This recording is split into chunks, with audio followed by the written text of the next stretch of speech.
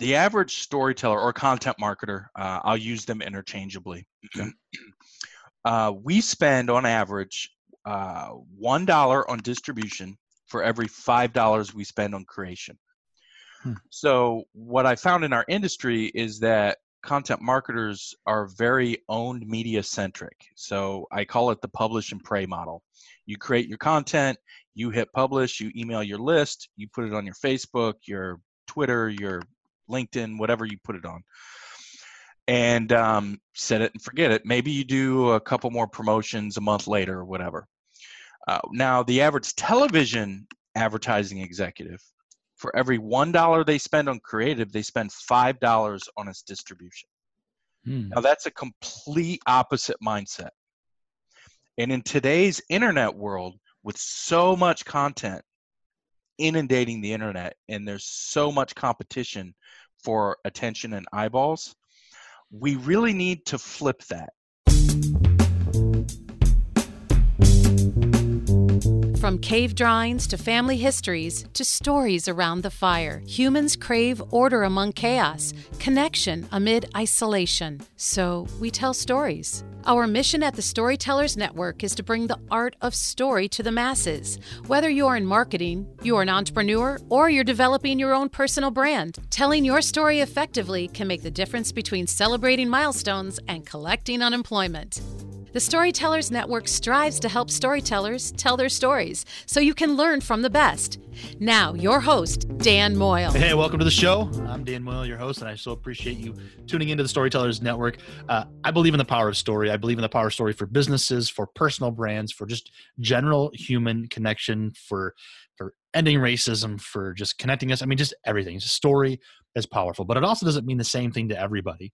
And so in today's show, we're going to explore what it means to the guest, what storytelling really is, and how maybe it's not exactly what you think. So stay tuned for that. It's amazing. I'm really appreciative of my guest today, as I always am. But before we get started, just a quick reminder, everything you need to know about storytelling, whether it's inspiration, whether it's tactics, strategy, is at thestorytellersnetwork.com. I've got some resources there of people much smarter than me that give you the how-tos, and then past episodes from fantastic storytellers around the world. So go to thestorytellersnetwork.com for all of that. There's even a contact me page if you want to tell me your story or just ask me a question and connect. So it's there. And if you're new, text the word storytellers to 31996. Do that one again. 31996. Text storytellers to that, and you can get a text back that asks you to subscribe, and you can get all that going on. And so today's guest is the co-founder of Relevance, the world's first website dedicated to content distribution and promotion, news, and insights. He also teaches content marketing at Rutgers Business School, with Mark Schaefer, and he is a member of the advisory board for native advertising platforms Empowered and AdHive. He's also the VP of marketing at Empowered. So this guy knows what he's doing. He's a member of the Forbes Top 100 list. Chad authored the Native Advertising Manifesto, the Content Marketing Promotion Manifesto, and 51 Things Your Mother Taught You About Inbound Marketing. This guy is a business storyteller, and I'm so excited to have him on. We get into a bunch of stuff really deep, and I think you're going to love it. So I'll shut up and let Chad tell his story. So let's get to Chad's stories. So thanks for taking time to join me today, Chad. I appreciate it, man. Hey, Dan, I'm surprised it's taken this long for us to get together and do this. Well, it's one of those things where this season that I'm recording for, you are a business storyteller, and that was the title of my season. I thought, man, I got to talk to Chad. We've had plenty of conversations ourselves, online, in person, but I thought this has to happen. So, oh yeah, me too. So let me start here then. Business storytellers, do you consider yourself a storyteller, Chad? So, it's weird. I've got a very unique take on storytelling, and I think we'll probably get into that a little bit today. I didn't start off as a storyteller. I actually came in last decade in the industry when I got back from the Iraq War as a technical SEO guy. Yeah. And then, as you are well aware, SEO started to evolve with the Penguin and Panda updates. And it wasn't – basically, if you wanted to do well in SEO, once those two updates hit, you had to create good content. So that's when I started creating content late last decade. About 2008 is when I really started to blog. But that was the new SEO, basically. In fact, I did back in 2010 or 11, I think I did a webinar called Inbound Marketing is the New SEO. Mm. And essentially what I was saying in there, and I backed it up with data, was that, look, good content creation is how you do well in the search engines. And that's really when you could say I started telling stories. And you've been kind of beating that inbound marketing drum for a while. Do you see that continuing still today in 2019? Yeah, so I wouldn't say that I beat the inbound marketing drum. Here's what I'd say. As far as the principles of inbound marketing, I believe that just gets you to the starting line. Mm-hmm. That's just the start. Augmenting that with earned media and native advertising, social media, paid media advertising is almost necessary depending on your industry. There's so much noise out there. There's so much content, and the quantity of content on the internet just grows every year. I've seen it year over year over year. And if you want to stand out in the crowd, you really have to augment your inbound marketing with some earned and or paid media. Now, I work for a paid media company. Empowered is a technically we're called a DSP in the industry, or demand side platform. So we're an artificial intelligence layer that sits over 40 native advertising and social media networks. So rather than going to Facebook and then going to Outbrain or Taboola individually, we allow people to scale their amplification and content distribution on over 40 channels, including social channels. Okay. And that's important, obviously. I mean, you're in that business, but also just you believe in that. That's important for brands to use more than just one platform and to really do it intelligently, all right? Yeah, and strategically. And the fact of the matter is, you can write the best story or create the best story on video or do the best podcast or do the best whatever. If nobody sees it, it's not the best. Right. Yeah, absolutely. Yeah, distribution is huge. Yeah. So, Chad, your website describes you as an author, an international speaker, a marketing professor. What does that mean to you on a day-to-day basis? That's your 30,000 view foot, but what does that mean on a day-to-day thing for you? Well, honestly, it's my ball and chain. Yeah. I don't think I could do anything else with my career than what I'm doing now. Yeah. It's a lifestyle. It's not a job. I did actually recently quit teaching at Indiana University last spring. It was just becoming too much because all the travel. I just taught one day a week for 2 hours and 40 minutes, believe it or not. Wow. But because of travel requirements for the other stuff that I do, I couldn't maintain it. Now, I still teach for Rutgers online. Since it's online, it's much more convenient. I actually work with Ian Cleary and Mark Schaefer in Rutgers content marketing program. Awesome. Good trio of guys right there, really changing the world for future marketers, right? I love those guys. I think you guys are awesome. So, yeah, I love those guys. Ian's been doing a bunch of new video stuff lately. I don't know if you've seen it online, but it's pretty funny.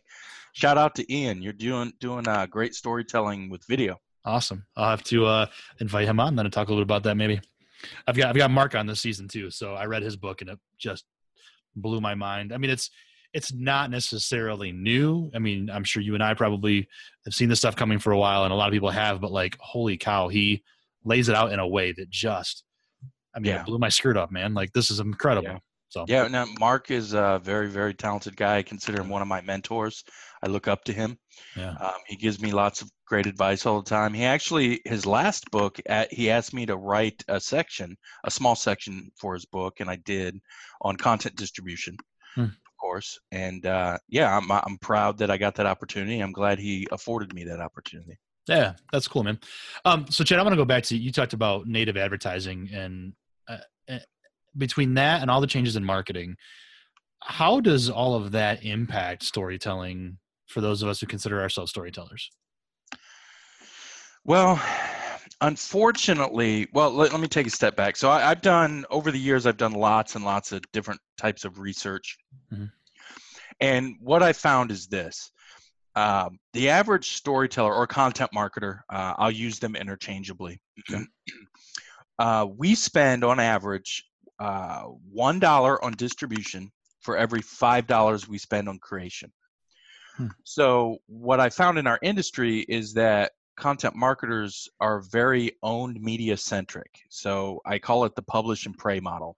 You create your content, you hit publish, you email your list, you put it on your Facebook, your Twitter, your LinkedIn, whatever you put it on, and set it and forget it. Maybe you do a couple more promotions a month later or whatever.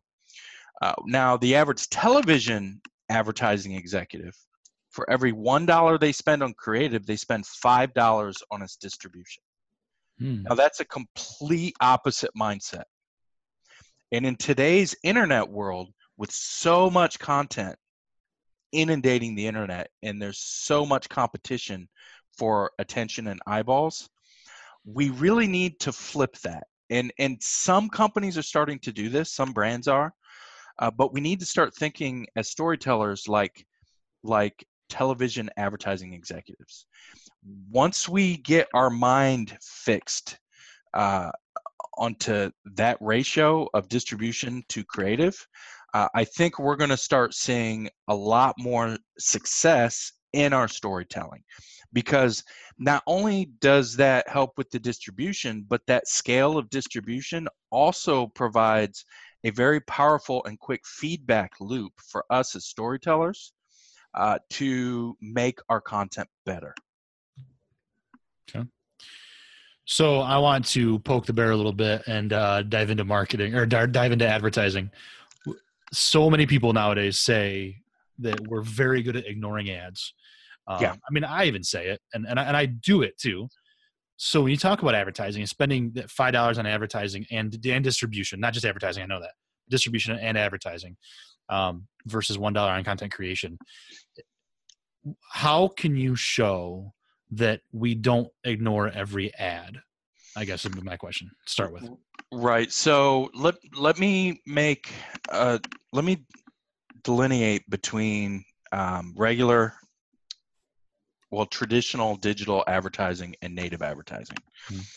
So native advertising is simply advertising that matches the form, feel, and function of the organic content which surrounds it. Okay. So what that means is it looks like it's supposed to be there. So a good example of that would be, say, a Facebook ad.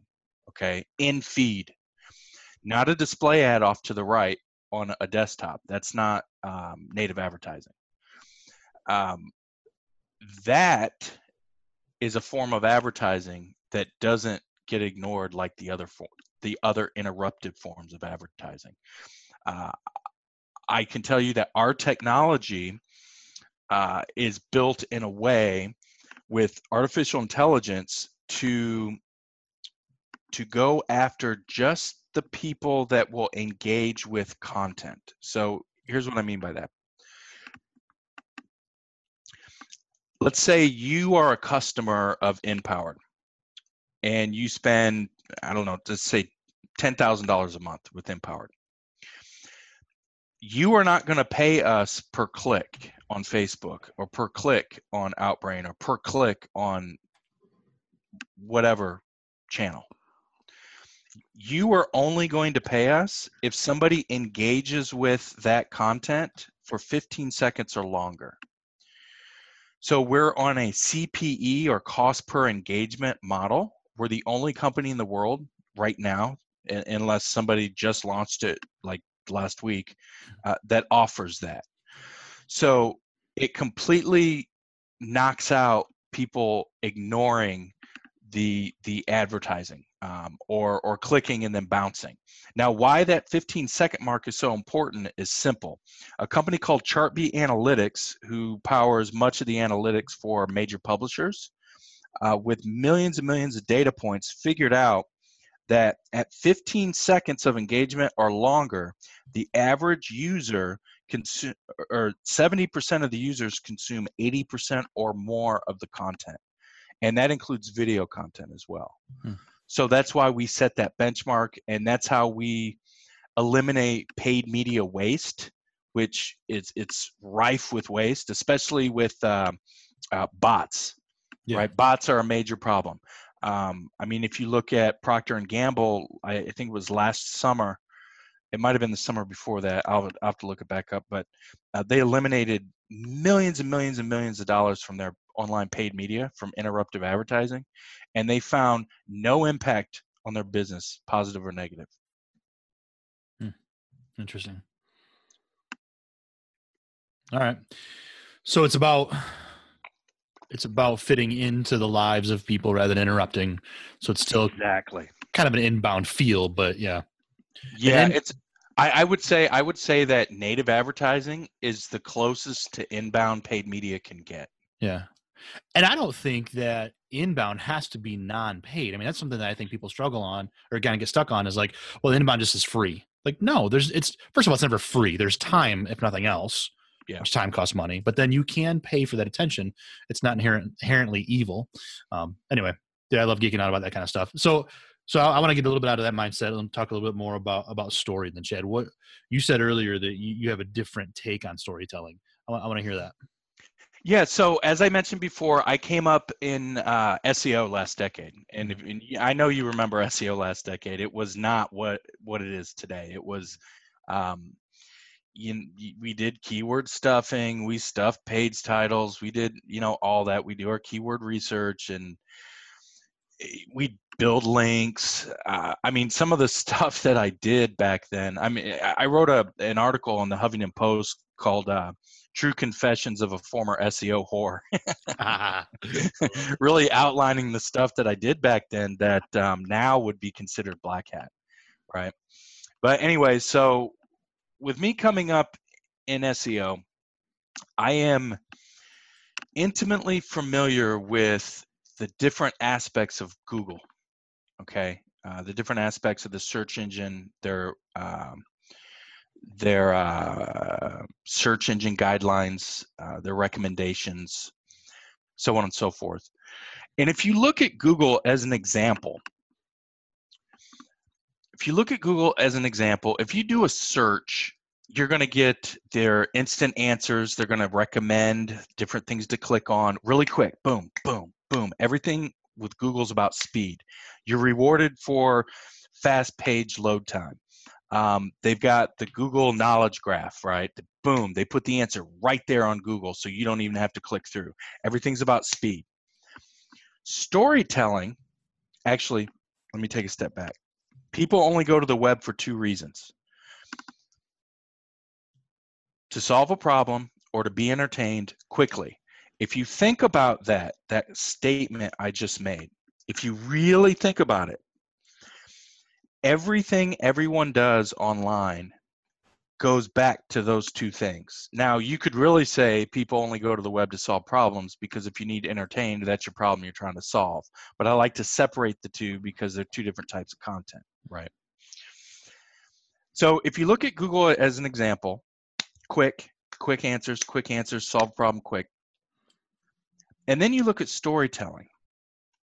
I would argue that the best content on the internet isn't storytelling content. It's content that solves problems the quickest and the best. Okay, so what do I mean by that?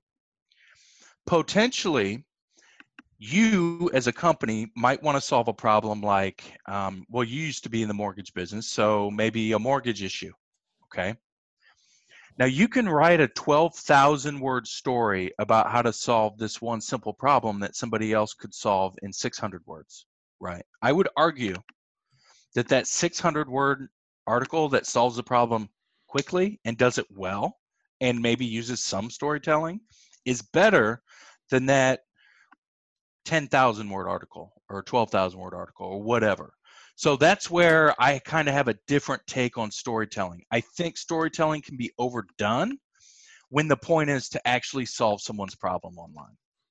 So you got to really balance the two. Yeah. I think it's important. And I think it's important to kind of help people to see is that storytelling doesn't have to be epic, right? You can tell that story very concisely in order to reach people's emotions. Even when you're helping them and showing them how to, you can use an anecdote or something small as a story. It doesn't have to be the hero's journey for everything. Yeah, exactly. Right. Exactly. And that's my take on it. There's some people out there in our business that just preach storytelling. And then it's the whole publish and pray model that really, I mean, in today's day and age, you can't publish and pray. It doesn't matter how good, the content is, how well of a story you're telling, if it's epic, if it's not epic. When you're going up against millions and millions of other search engine results, you have to tell the best story the quickest you can to solve the problem and promote the hell out of it through earned and paid media. Yeah. And where it used to be, you'd go to link farms for those referrals and stuff. What do we do today to make that community a little bit better, to make our community better in order to distribute some things organically? Well, it starts with having that 1-to-5 ratio, $1 of creation for every $5 in distribution. That's where we got to start. We got to rewire our minds. We got to think about that in our budgets. Now, one of the biggest problems with that is, especially at the enterprise level, is the silos. So I've had people come up to me at Content Marketing World, at Inbound, and they're like, Chad, we love what you're saying and we love all this, but that money's over here in this silo, and I got to go beg them for money. Well, we need to rewire our brains. It shouldn't be like that. Content marketing and inbound marketing needs to have a budget for distribution. Yeah, that's an important note to make. All right, so I want to ask about a couple of platform thing. We're talking a little bit about social media, that kind of stuff, and distribution. I've been following you on Twitter for a number of years. And you recently shared something, an article about one of the newest social platforms out there, TikTok. Now, the article asked about if it's a relevant platform for brands. So I want to know, from your perspective, your experience, what do you think about TikTok and short videos and storytellers and brands and all that kind of stuff? What's your take on all of that? So I don't have much of a take. I'm not a bandwagoneer. I don't jump on the new social channels. In fact, I'm still not on Snapchat. So I don't have much of an opinion on the platform itself and its future. What I can tell you is that I'm not a big video guy. I don't make much video. I mean, yeah, I've got videos of me on stage speaking, but the selfie video thing, I don't know. I just can't get into it. I see them and I'm like, I'm not going to listen to this. I don't want to be preached to, right? So, like, I've got a unique take on it in that I'm not a big fan of video. Now, that said, I do have a sweet tooth for YouTube reaction videos. In fact, I'm going to admit to you, before I got on this call, I spent about 2 hours watching YouTube reaction videos this morning because they crack me up. Yeah. And I watched the one that I really like to watch is called Frankenstein's Lab. And it's these two black guys that get stoned. Now, I'm not a pot smoker. I know you're in Michigan, so it's medical. It's legal up there. Oh, it's recreational now too, man. So come on up. Okay.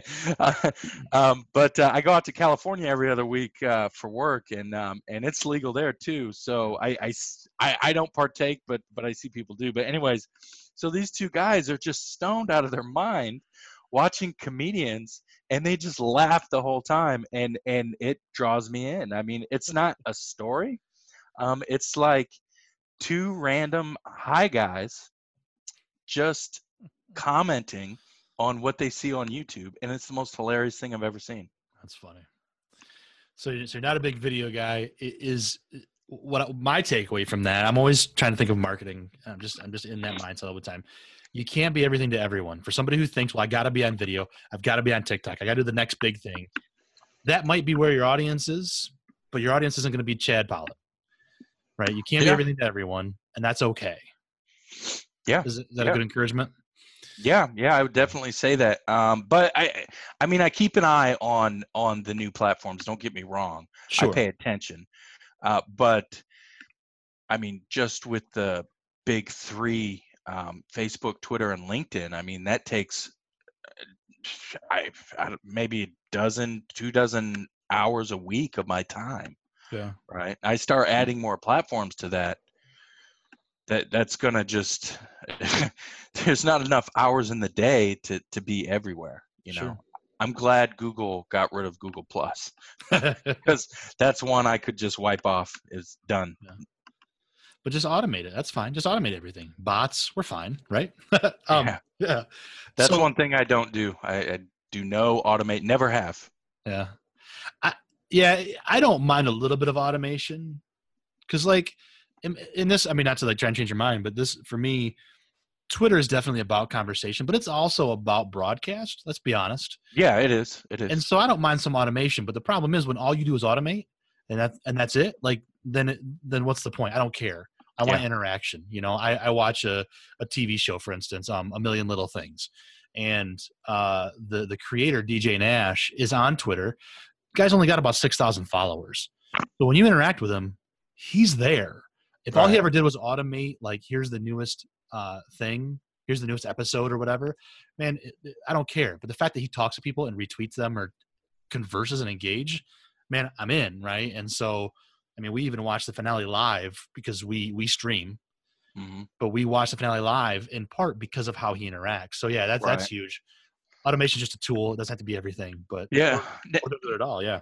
Now, personally, I don't automate, but for some of the brand work that I do as the VP of marketing for Empowered, I've got some automation tools that I do use and do some scheduling on Twitter, a little bit on LinkedIn, but Facebook, I do everything by hand. I don't automate any posting to Facebook, but that's just a personal preference for me. Yeah, and I think it sets you apart. I mean, in the age of everybody automating, if you don't, you're different. So talking about social media, how do you think that has played a part in all of this storytelling and what we do? I don't know. How has it impacted us? That's a deep question. Man, it's impacted our culture. I mean, it's impacted everything. Now, from a marketing perspective, it's given us a channel. I call social media outside of paid an owned media channel. It's kind of like having an email list, right? Where, well, let's take Twitter for example. Twitter is more broadcasting. It's just like broadcasting to your email list, except a little different in that it's public, right? Yeah. So it's given us a channel to help create our personal brands outside of blogs. And I think that's a good thing for a lot of people. But it's had its cost culturally and politically. I'm not going to get into those details. I mean, all you got to do is turn on the news and you can see it every day. Yeah. Are we better off today than in 2003 before MySpace launched? I don't know. As a marketer, I appreciate those channels and I use them constantly and I like them. And I use them to find news, to find the trends that are happening. I call my Twitter feed the pulse of the marketing industry. Like literally in real time, I can see what's happening in our industry in real time, which is awesome. Yeah, it is. Do you think, so you call social media owned. Is there a gray area there though? Is it rented space? Because if Facebook closes down, yeah, it's rented. Okay. Or Facebook changes their algorithm and none of your followers can see what you post. Yeah, that never happens. Come on, we're not the product of Facebook. Yeah, that's it. I like that it's rented because yeah, things change. It's and like email. So I heard, gosh, was it Joe Pollitt? Somebody said, like, still today, email is the most powerful channel for us. Like, if you can build an email list, that's where it's at. Like, you use social media, do everything else, but if you build that email list, I mean, do you see that? Is email still very powerful? Email is the most powerful marketing channel that exists. Yeah. Okay. On average. The ROI, if you break down, actually, so one of my lectures that I gave at Indiana University dives into this, and it juxtaposes all the different digital marketing channels, and the highest ROI is email. Now, the problem is most companies don't have an email list, or if they do, it's small. So or purchased. Or, well, if it's purchased, they better not be emailing it, because I'll tell you, the Can-Spam Act, the most recent one, is going to knock you at like $44,000 per email sent if you purchase a list and start emailing it. That's illegal, both here in the U.S. and Canada and much of the rest of the world. Now, that said, I also know of very large brands that have purchased lists and gone to companies in Russia and had those companies send out emails on their behalf to skirt the Can-Spam Act, which I wouldn't do, but people are doing it. Yeah. The world's changing, and now, fortunately, and I think, I mean, Mark Schaefer says it. The power continues to go to the hands of the consumer. As brands, we try to fight that sometimes. As marketers, we try to fight that. But man, as a consumer, I love it. So that's interesting. Yeah, absolutely. So Chad, I want to pull out a little bit of the geeking out here. Your knowledge is incredible. Your experience is fantastic. Your insight is amazing. But I want to go back to something you talked about earlier, and I want to check your comfort level on this. I know that you talk about it publicly, but you talked about going from the Iraq War into SEO. How? And I respect the hell out of our soldiers and Marines and sailors and pilots and everybody.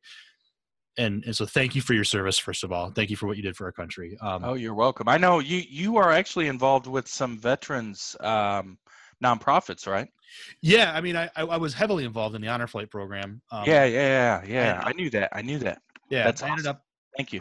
You're welcome. It's a privilege. I ended up walking away from that for various reasons, but I still support our veterans. I go on rides for vets and do other stuff and support organizations that do that. But I want to know, I hear so often as a civilian how difficult it is to go from that service into the business world. How was that for you? And is that part of why you went out on your own, because you couldn't necessarily fit into business? You had to do it as an entrepreneur? No, so I wouldn't call myself a red-blooded entrepreneur. Ironically, I have my undergraduate degree is in entrepreneurship from Indiana University. I was the second class to ever graduate with that degree from that university. Which seems weird, by the way. Side note, so many entrepreneurs are like, I didn't go to college. And you're like, I have a degree in entrepreneurship. That seems a little bit contradictory. Anyway, go ahead. So I've been more of an intrapreneur in my career. Okay. So starting in 2012 is when I started to get equity stakes in companies and do company rebrands and creating new brands. So I've always been under the umbrella of partners in my entrepreneurial career. So I have not, taken out 2 mortgages on my home to fund this dream. Okay, so I'm not going to give myself that credit. Okay, I know lots of people that have done stuff like that, and more power to them. My problem is I'm very, very risk averse. I always have been. It's just part of my personality.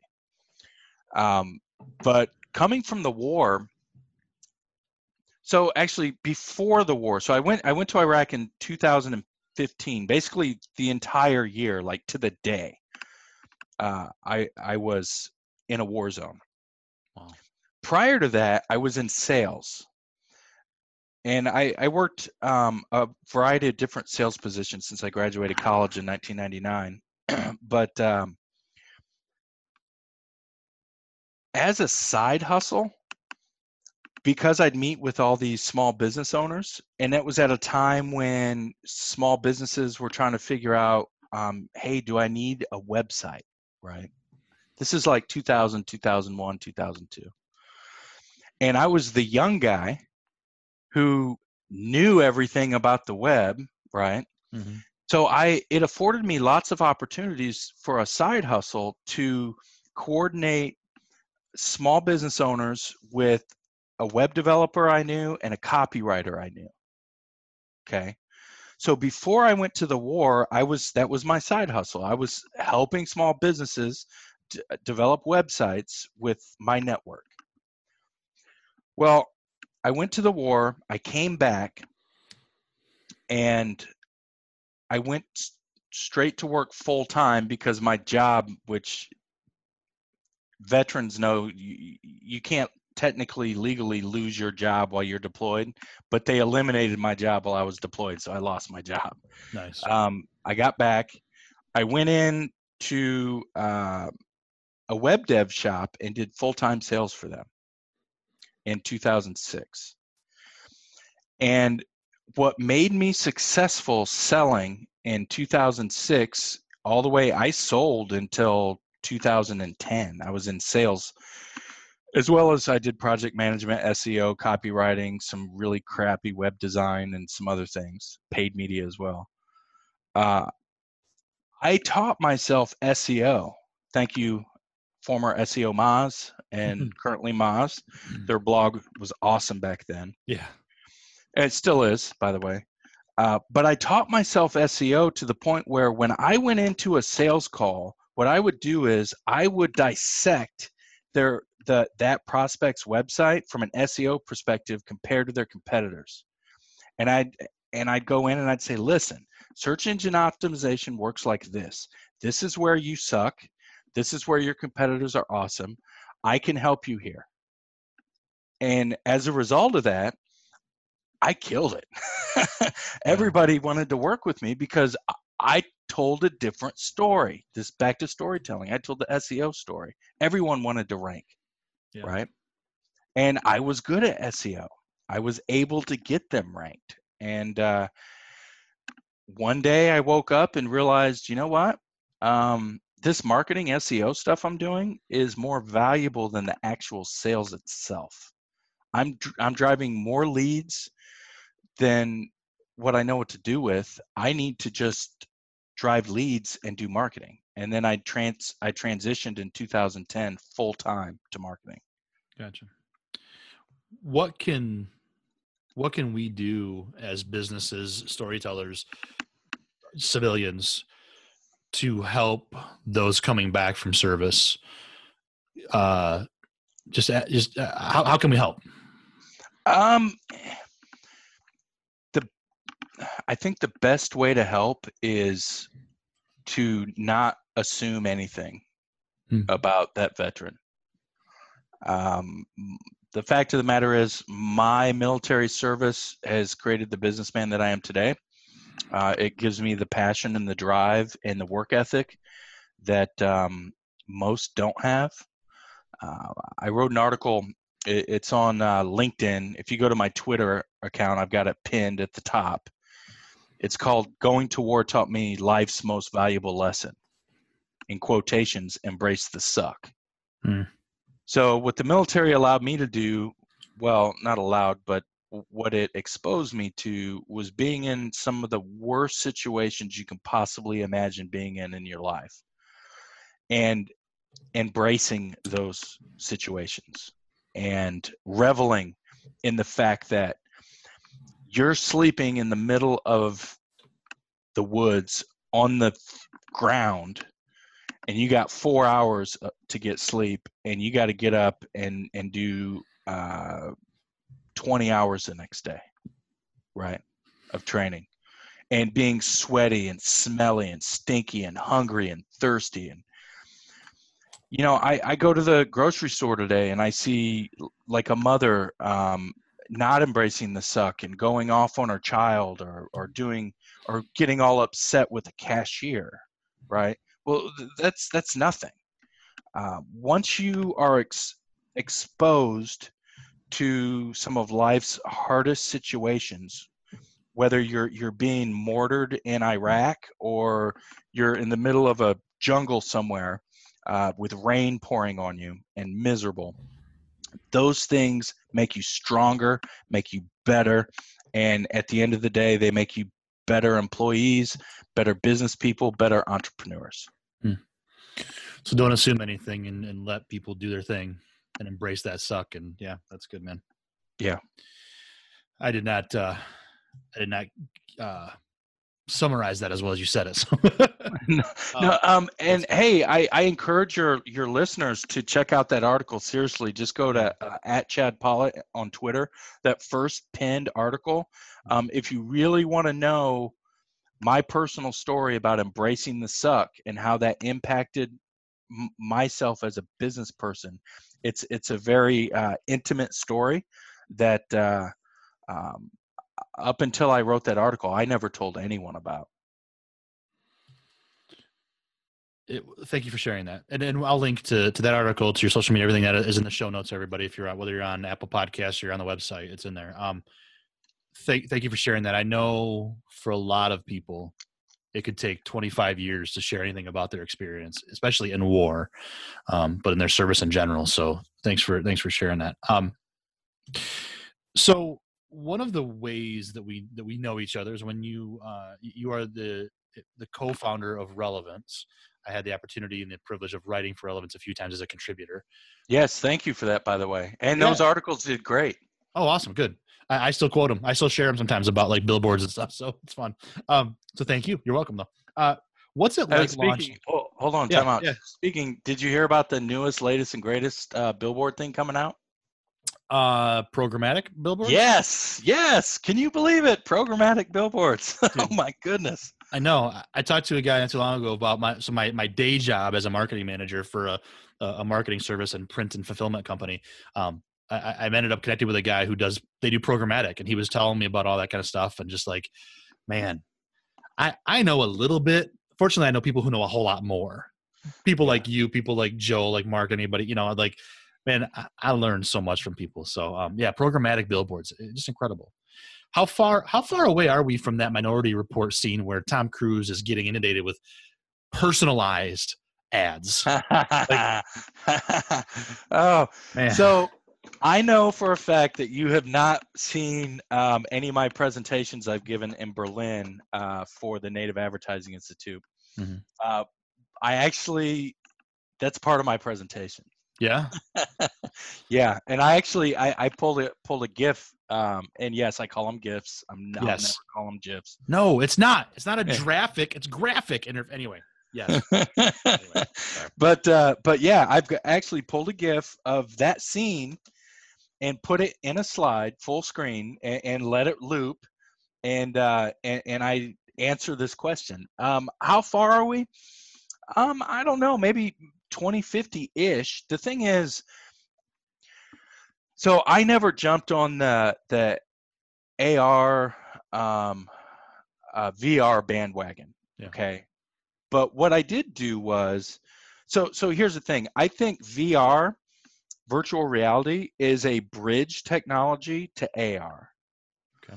I think the future of those technologies are in AR. I think Google took a good shot at it with their Google Glass, but didn't quite hit it. I think that what was that video game on the phones that came out, the AR? Pokemon Go? Yeah, Pokemon Go. Thank you. I think that vaulted AR forward a lot farther than Google Glass. But I think that's the future. I see us wearing contacts or glasses of some type that will augment our reality in real time. So I think the two scenes, like the Gap scene and the Guinness scene in Minority Minority Report will happen. That's native advertising in its purest form. Matches the form, feel, and function of the organic content which surrounds it, which in this case is life. Yeah. So I'm guessing between 2030 and 2050, but who knows? I could be wrong. Yeah. And I don't think it's, I mean, it's funny because we talk about Minority Report and it's a bit creepy. It's a bit like, oh, wow. But on the other hand, relevant ads mean something to me. If you're actually speaking my language, so to speak, I'm more apt to do business with you, and I'm good with that. So, on one hand, all this information that we give all these, the big data world, right? Like, I'm actually not that opposed to it. Because if you can make my life a little bit easier or it's a little bit more tailored to me, I'm apt to feel more comfortable with you. So here's the thing. I don't have my Apple Watch on my wrist right now, but technologies like the Apple Watch and others are tapping into our biology, okay? So it knows when our heart rate's up, it knows when it's down, it knows other things, our pulse. That's a big data treasure trove for targeting. Mm-hmm. And if you notice in the minority report, it delivers like a Guinness ad when they clearly know that he needs to relax because his heart rate's up and he's running and all that other stuff. Mm-hmm. That's just one example of a possibility for us as marketers to tap into a new, unique data source in order to deliver targeted advertising. Now, there's other new big data sources. You know, we've got smart beds now. We got smart refrigerators. I've got two damn thermostats,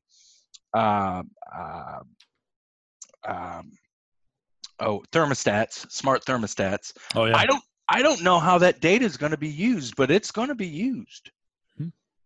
So we've got a pretty wide open future, and it's exciting in many ways, and for some people, maybe not. Mm-hmm. That's interesting. Okay, so I was asking about relevance. What's it like for you to have launched a publication like that, been a co-founder of it? So A, what's it like? And also, as storytellers, is that where we should be going, is doing our own? Two unrelated questions, sorry. No. They're good. What's it like? It was very exciting. There was a lot of pressure to make it work. We ended up selling the publication to Ashish, who's a great guy, by the way. Hat tip, Ashish. Take it easy. Let me talk about the psychology behind relevance, because there was a lot of thought put into this. So relevance was the first digital publication to focus on content distribution and promotion. There was no other website that focused on that. You had your HubSpot, you had your different agencies out there, you had your Mazas, your software companies, but none of them had websites dedicated to content promotion, news, and insights. So the niche itself, our agency, which later was rebranded to Relevance, just like the publication. We started off as Slingshot SEO, one of the world's largest SEO companies. Our agency listened to our customers, and we looked at what their problems were. And their problems weren't that they didn't rank in Google. Their problems were that they needed distribution and promotion of their content. It didn't matter how it happened, whether it was through SEO or something else. So we chose that niche, and the truth is, I mean, I've got dice right here. We rolled the dice. We got lucky. We picked the right niche because we listened to our customers. And we also knew that volume in content matters and that quality content matters. It's not an either or game. So we decided, because I know a lot of people in the industry, we decided to try to create a community and bring people that were passionate about content promotion, news, and insights together. And from a psychological perspective, the goal was, when we hit launch on that publication, we wanted people that saw the publication to say, why haven't I seen this yet? And how come I'm not subscribed to this? Where has this been? So we wanted to look like we've always been there and that we're a big deal. So as a result, the original wireframe for the website was straight stolen from TechCrunch. We took their entire wireframe and built a website around it with our colors and our branding. We did that on purpose so that when people landed on relevance, they're like, why didn't I know about this? So there was a lot of psychology around it. In addition to that, when we launched display advertising on the site, none of it was from Google or anywhere else. We targeted specific companies and said, hey, listen, we're going to give you free advertising on our website for the next year. And they were all companies around content promotion and distribution. Okay. And we did that on purpose, and we didn't charge them, and it made us look better and furthered the narrative of, hey, why didn't I know about this website? Strategic, purposeful, finding your niche. Yeah, exactly. Now, should every company do that? It depends on if they're ready to dedicate the resources. Mm-hmm. If I were to start a company tomorrow, yes, I would do that. But it's not right for everyone. If you can't facilitate a community and you try to do it on your own, it's going to take you a lot longer to realize the success. Now, with relevance, I will say that we won a content marketing award for fastest subscriber growth for a year. We went from 0 to just over 50,000 subscribers in 12 months. Wow. And we won that award. And in fact, it's up on my shelf right up there. I don't know if you can see it. Nice. In fact, I'm going to go grab it. Hold on.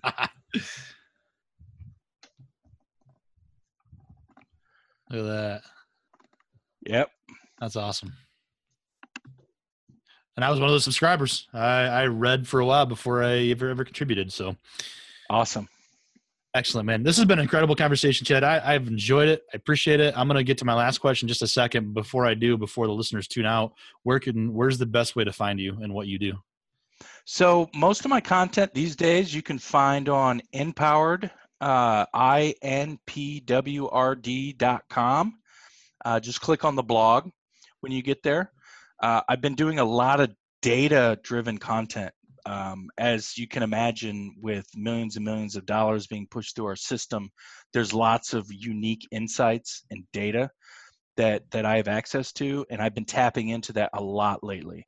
So, for example, I published our top 200 ad headlines for 2018 recently that really just literally, these are the best performing, killed it, crushed it headlines for not clicks, engagement post-click. So that's where you can go and see most of my content. I've written over 10 books. The books, almost all of them are available for free on chadpolitt.com. And of course, Twitter is always a great place to connect. Yeah, absolutely.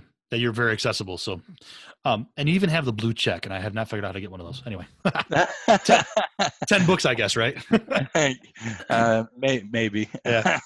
So Chad, if somebody, now, so you're kind of a storyteller, you kind of aren't, but I see you as one. You told a lot of stories today. But if somebody told you, man, you're all done telling stories, you can't do it anymore, what would your last story that you'd want to go out on be? Oh man, what would be the last story I'd want to go out on? Man, that's deep. That's my fun one. Yeah. You know what? I think a nice, good rant would be my style. I like a good rant every so often. Yeah. I don't know what I'd rant about yet, but I'd figure out something good. 70 questions or so, 70 answers. That's the first time that one's come up. Every one has been different in some way, but that's a brand new category, a rant. I love it. They're fun to write. Yeah. They're fun to give, although my wife gets annoyed by them. But anyway, no. Yeah. Awesome, man. Well, hey, Chad, thanks again, man. I appreciate your time, brother. Hey, it's my pleasure. Anytime. I'm always there for you, Dan. So there you have it. Chad Pollitt with Empowered, talking about native advertising, native promotion, how to distribute your content, not just publish and pray. I love that part of it. So if you want to connect with Chad, those links are all in the show notes. So whether you're on the website, whether you're on your podcast device, those are linked there. So connect with Chad for sure. He is definitely approachable, has a ton of great information. And if you enjoyed this episode and found it relevant to you as well, share it with somebody that might get something out of it. I appreciate that. Take one person and say, this spoke to me, and I thought of you. Here you go. Social media, email, texting, wherever you can share it with someone. Very much appreciate that. And if you want to connect with me, go to storytellersnetwork.com to our contact page, hit that contact Dan button, send me an email. Let's have ourselves a conversation. I want to hear your story. So there you have it, my friends. Appreciate you listening. Appreciate you being a part of my community. Until next time, here's to telling stories and having those stories to tell. Cheers.